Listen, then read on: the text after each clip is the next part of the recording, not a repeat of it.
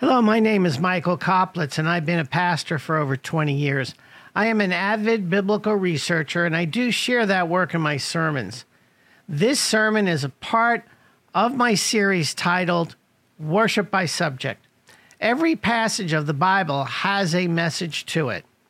Now, you may want to pull out your Bible and follow along. I use the New American Standard 1995 Bible translation. However, any Bible you have will do.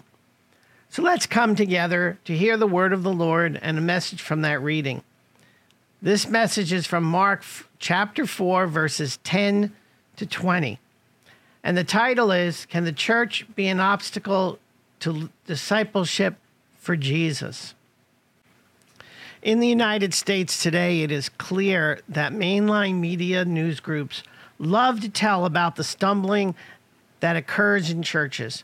A sex scandal in the church gives these outlets several days of being able to hurt the church. They love doing it, and apparently people love listening to it. What do I hear when another priest is caught in a sex scandal? The news broadcasters love it. Why? They must see the church as a threat to their agenda. 20 years ago, broadcasts were about news. Today, they are more commentary than news and dominated by people against the values of the church. This is not good for the faith. The mainline news shows are a new obstacle for people to become disciples in the faith. What are the obstacles to discipleship today? One block for me was the notion that the church only cared about getting my money. This idea is still widespread. An example from my past is attending a free Advent church dinner at the church, after which the church was decorated for the season. After the dinner, the pastor announced that there would be a free will offering for dinner. Well, wait, I thought it was a free dinner. Well, President Ronald Reagan said there is no free lunch, and I should have realized that. And when the basket came before me, I had to put something in it. Since there were 5 of us in the family, I put in a $20 bill. That was 1993. I felt that all the eyes in that room were watching me. The next time a free dinner came up at the church, I knew that it was not free. False advertising from the church did not help me to discover the power of Jesus' words.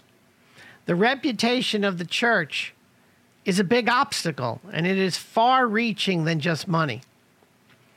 The explanation offered for the parable that we have in this section of Mark is to create a tight control of people by the church. One does not want to fall into Satan's hands. The church says we need to prevent that from happening. The church will happily show us the ways to salvation through discipleship to Jesus. However, what is the road to discipleship? What does one have to do to get into heaven? The Gospels are really not clear. However, the church is. It says one has to do good deeds. But who determines what good deeds are? The Hebrew Scriptures, especially the Torah, tell us what good deeds are. They're called mitzvah, and they will help one get into heaven. The church must not become an obstacle to discipleship. The numerous denominations in the church tend to send the message that it is an obstacle. If a disciple does not agree with one denomination, one can always go to another denomination. Today, Christianity has multiple independent churches. Certainly, a disciple of Jesus can find one that fits one's needs. The bottom line is, discipleship is to Jesus and not to a church. So if you're not churched at this time, go out, visit churches, find out what their doctrine is, ask them for a statement of faith. Then you will be able to determine for yourself whether it's a good fit. It is good to be in a community of believers, and I should say true believers, because they will help you increase your faith in the Lord Jesus. May the Lord bless you in your learning and studying of His Word. And as always, Shalom.